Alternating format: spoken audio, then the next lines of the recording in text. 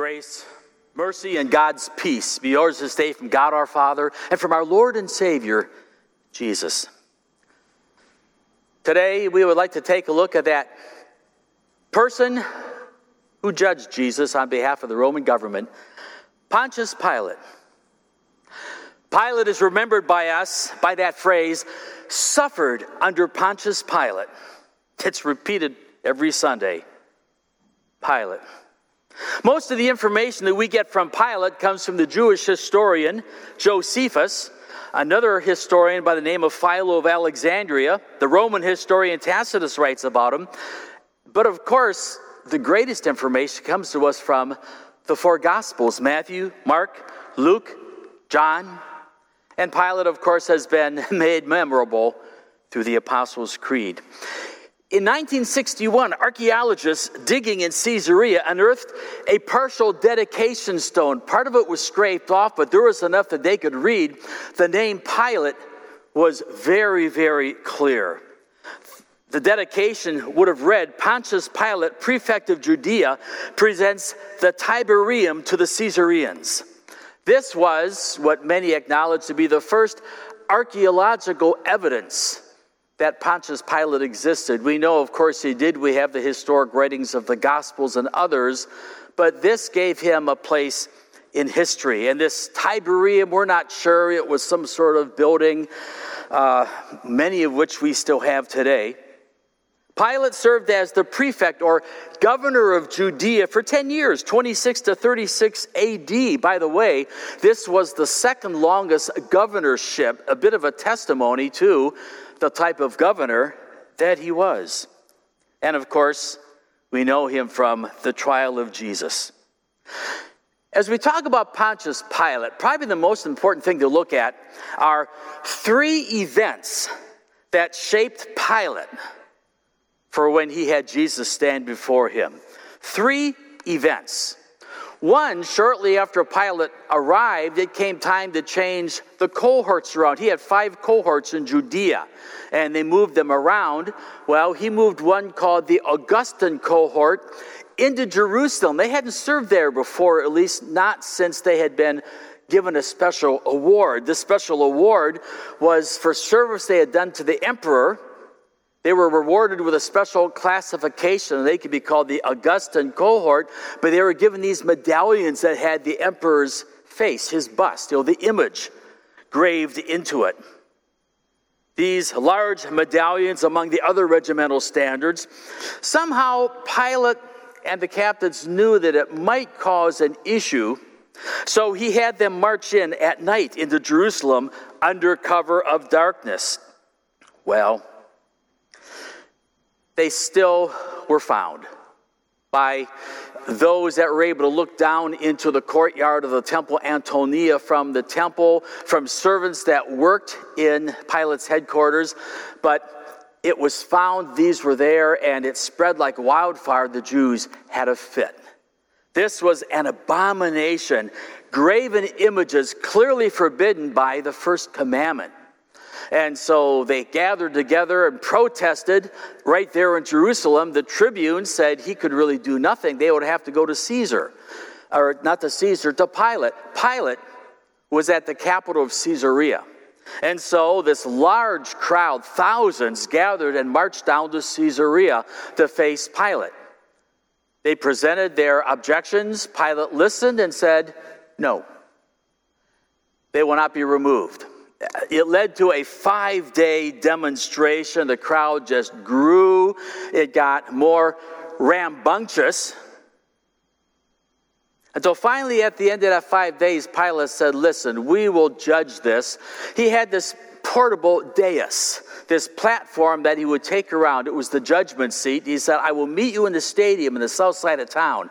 So they all gathered together into the stadium. Meanwhile, he had his soldiers gathered there too, many of them in plain clothes and disguised. He gathered with them, he met with them, he listened to them, and then he said, they will not be withdrawn. They started to get rambunctious. Pilate gave a signal. He says, now you are to leave and disperse. And he gave them some time to do it. They went nowhere. And so finally, Pilate gave a second command, and the soldiers came out And instead of the confusion and everybody trying to leave, the Jewish men all fell to the ground and bared their necks. They said, "We would rather die than bear this abomination in Jerusalem." Pilate's bluff was called. And so Pilate immediately called a timeout. Thinking quickly on his feet, he commended the Jewish men, and he said he had to test their spirit. And then he announced to them the grace and the clemency of the Emperor Tiberius, and he said that these Roman standards with the image of Caesar would be withdrawn from Jerusalem. He tried to save face. He tried to sound magnanimous. It was a big defeat. Pilate thought he would try to work with them. So much for bipartisanship. That was the first issue. Sometime later, as Pilate made his travels around Judea to see what the needs were, one of the things he noticed was that the city of Jerusalem desperately needed a better water supply. And so he looked to try to solve this problem, and he came up with a solution with his architects, and that would have been an aqueduct that would bring the water in from Jerusalem. The problem is Jerusalem is a city set on a hill. That's a hilly area. How do you import water through that? They had some studies done. He could do it, but they couldn't afford it. And so Pilate talked with the Jewish leaders in Jerusalem, tried to come together how they could build this aqueduct and to assist them to bring water into Jerusalem. They were aware of a lot of money that wasn't getting used. All of the tithes and offerings that came into the temple, there was always money left over, and so Pilate addressed that. And of course the Jewish leaders say, "No, you can't touch that. That's sacred money." Pilate says, "The water is to wash sacred vessels." They sort of bantered back and forth. In the end, they came up with some sort of agreement that they would help fund this aqueduct, this water system for Jerusalem, with some of the temple funds, but the people must not find out. In other words, Pilate had to bear the liability because they wanted deniability. Pilate said, "What could go wrong?" Well, they built the aqueduct. What a blessing it was. And actually, he had the water come first to the temple and then from the temple on to the rest of the city so that all of their needs were met. But somehow, the people found out, and guess what? Another riot. People gathered, they complained.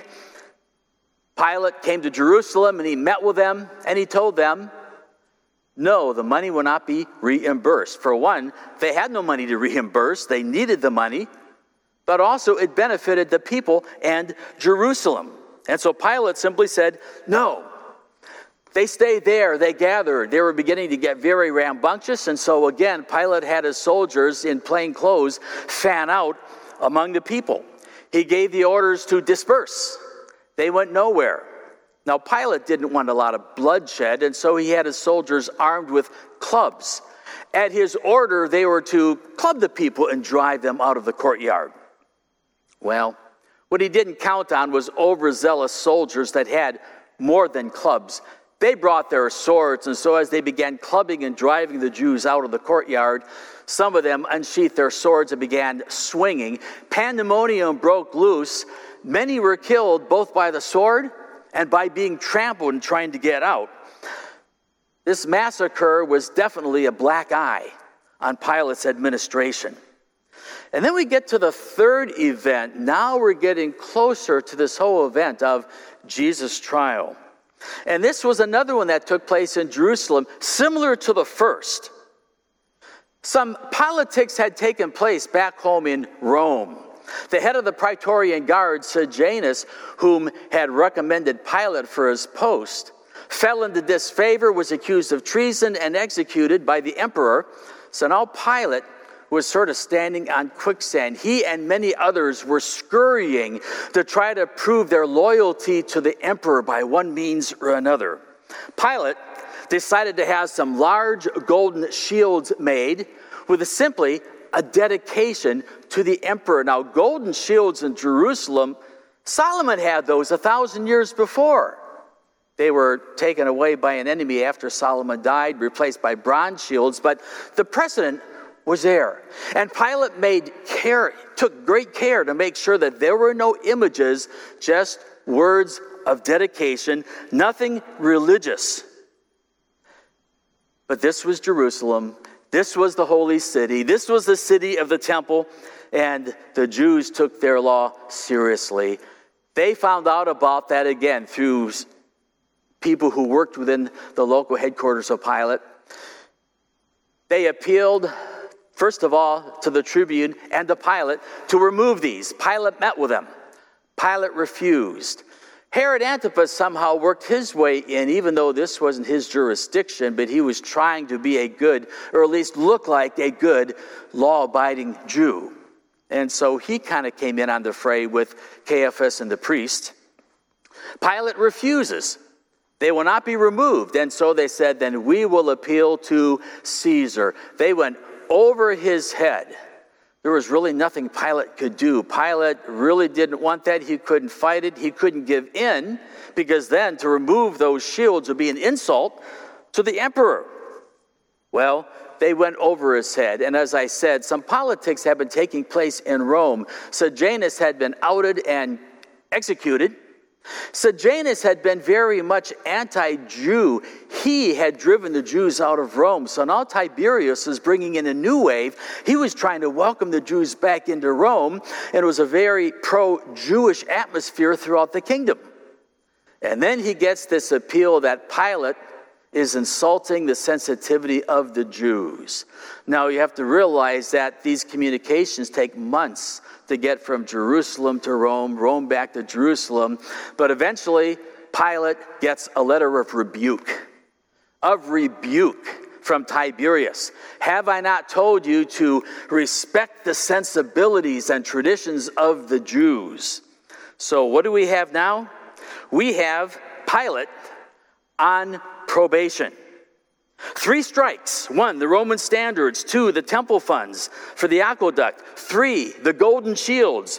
3 strikes. And as we said, the religious Jews in Jerusalem do not forget a thing. These 3 events are going to help us understand why Pilate acted as he did in Jesus' trial. It seemed as if Pilate really wanted to set Jesus free. They brought to him, he kept saying, as we listen, what are the charges? And the Jews would, this, that, he offends, he does this. There were no charges. Pilate's a judge. He's expected them to say A, B, C. This is what he did. It wasn't forthcoming. And so he talked with Jesus, but half the time Jesus wouldn't answer him. Pilate really wanted to be just, it seems. Although we might say, on the other hand, he believed Jesus to be innocent, but he had no qualms turning him over to his soldiers to be whipped and abused. I'm not sure what kind of judge would do that. But see, here's the deal. The crowd was threatening the peace. Pilate was on probation. And then the Jews pulled their ace out of their pockets and they said, if you let this man go, you are no friend of Caesar. My friends, that wasn't just a phrase. That is an official designation. When Pilate received his appointment as governor, he also received the designation in Latin, amicus Caesar, friend of Caesar. That was an important card in your pocket. Friend of Caesar. Now, he was sort of standing on quicksand. His status with Caesar was uncertain. And now these Jews that wanted nothing to do with Caesar when he had the standards and the shields, all of a sudden they're saying, we have no king but Caesar. You kind of get the picture that Pilate would have liked to punch some faces in right there on the spot, but he couldn't. But when they pulled out that ace and said, we have no friend but Caesar, and if you let this man go, you are no friend of Caesar, Pilate is thinking of his friend of Caesar status. He's thinking of his governorship. He's thinking of his letter of rebuke. And it was all over. That was it. It was a veiled threat, but they knew what they were saying. Pilate knew what he was saying. This whole thing about the hand washing, that was simply a desperate attempt by Pilate to appease appear to be in charge. He wasn't. To appear not to be liable. He was. But Pilate, seemingly, had no choice but to cave into the Jews. The table had already been set. Pontius Pilate. And then we read, Matthew, Mark, Luke, and especially John gives us a beautiful description, perhaps the longest. But one thing we notice about Pilate was very much a 21st century man. I'm not talking about the hand washing, and we don't know if he said the Lord's Prayer or Luther's morning prayer while he washed his hands. But he was very much a 21st century man when he was questioning Jesus, and Jesus said, I came to bear witness to the truth. And you and I wouldn't understand what Jesus is saying. Isn't Jesus the same one that said, I am the way, the truth, the life, and nobody goes to the Father except through me? He says, I came to bear witness to the truth. And Pilate, remember what he said? What's truth? What's truth? We're dealing with keeping the peace, power, keeping my neck. There are more important things than truth. No right and wrong. See, that is so modern. We're surrounded by that in our society and culture. What is truth? People say, don't force your truths on me. There's no God. There's no rules. I'm right. You're right. He's right. The interesting thing here is, but you Christians are wrong. You know, when they say that there are no absolutes, but one absolute happens to be, but don't bring God into it. That's the one absolute they agree on. But nothing else. Everything, it floats. See, truth. Society and culture, no, they talk about truths, but they conflict. Everything is true. It's whatever you want it to be. Society says everyone establishes their own truth values. You have no right to judge. And then Jesus says, I came to testify to the truth. And here's the truth. God is the creator. We are the rebellious created, the fallen, and we fall under God's judgment, which is his justice. Sin is our very nature. It's not just what we do, it's what we are. It's this inherited sin from the very beginning, from the very first parents that rebelled. It is the problem of humanity, sin. And this is what we would say absolute truth. In other words, it is absolutely true for all time.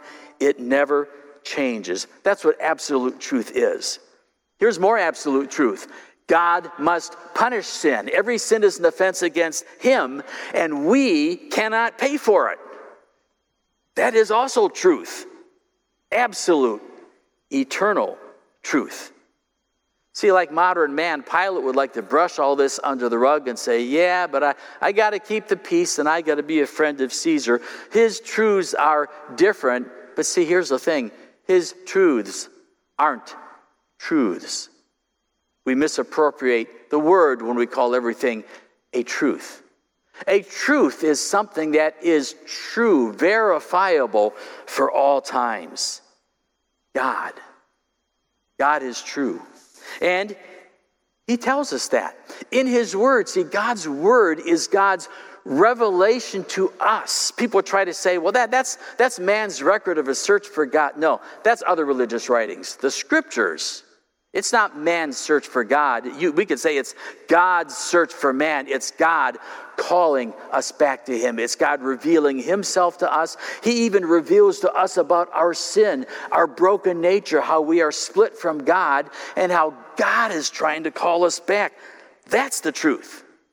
And when we speak about truth, I love this verse. From 2 Corinthians chapter 5, St. Paul says this, God was in Christ reconciling the world to himself. Think of that scene of Jesus. We have taken him through the judgment, Caiaphas, Herod. We've looked at the thieves. We look at Judas and Peter. Now standing before Pontius Pilate, the last step before they took him to Golgotha and the cross. We see Jesus. Jesus, and in him, God is reconciling the world. In other words, God is setting things right. And how does he set things right? He has to punish sin. That's how you set things right. Sin must be dealt with. And so in Jesus, God is punishing sin. Over the millennia, many people have attributed blame to a lot of different people for the crucifixion of Jesus. They blamed the Romans. They blamed the Jews. You know, as I was growing up, I was always taught this: I am the one to blame. I am the one that put Jesus on the cross. And isn't that the truth?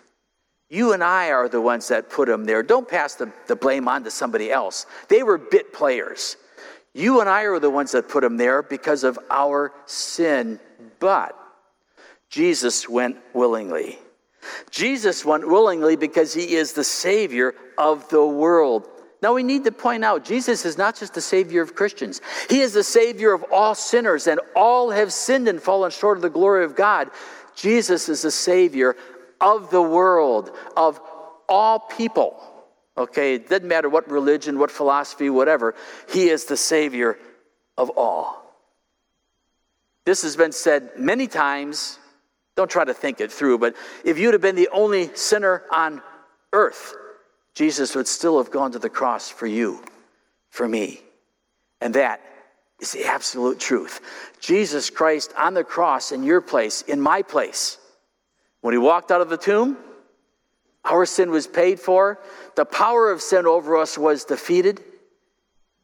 And he made us his children through faith. Clinging to Jesus Christ by faith.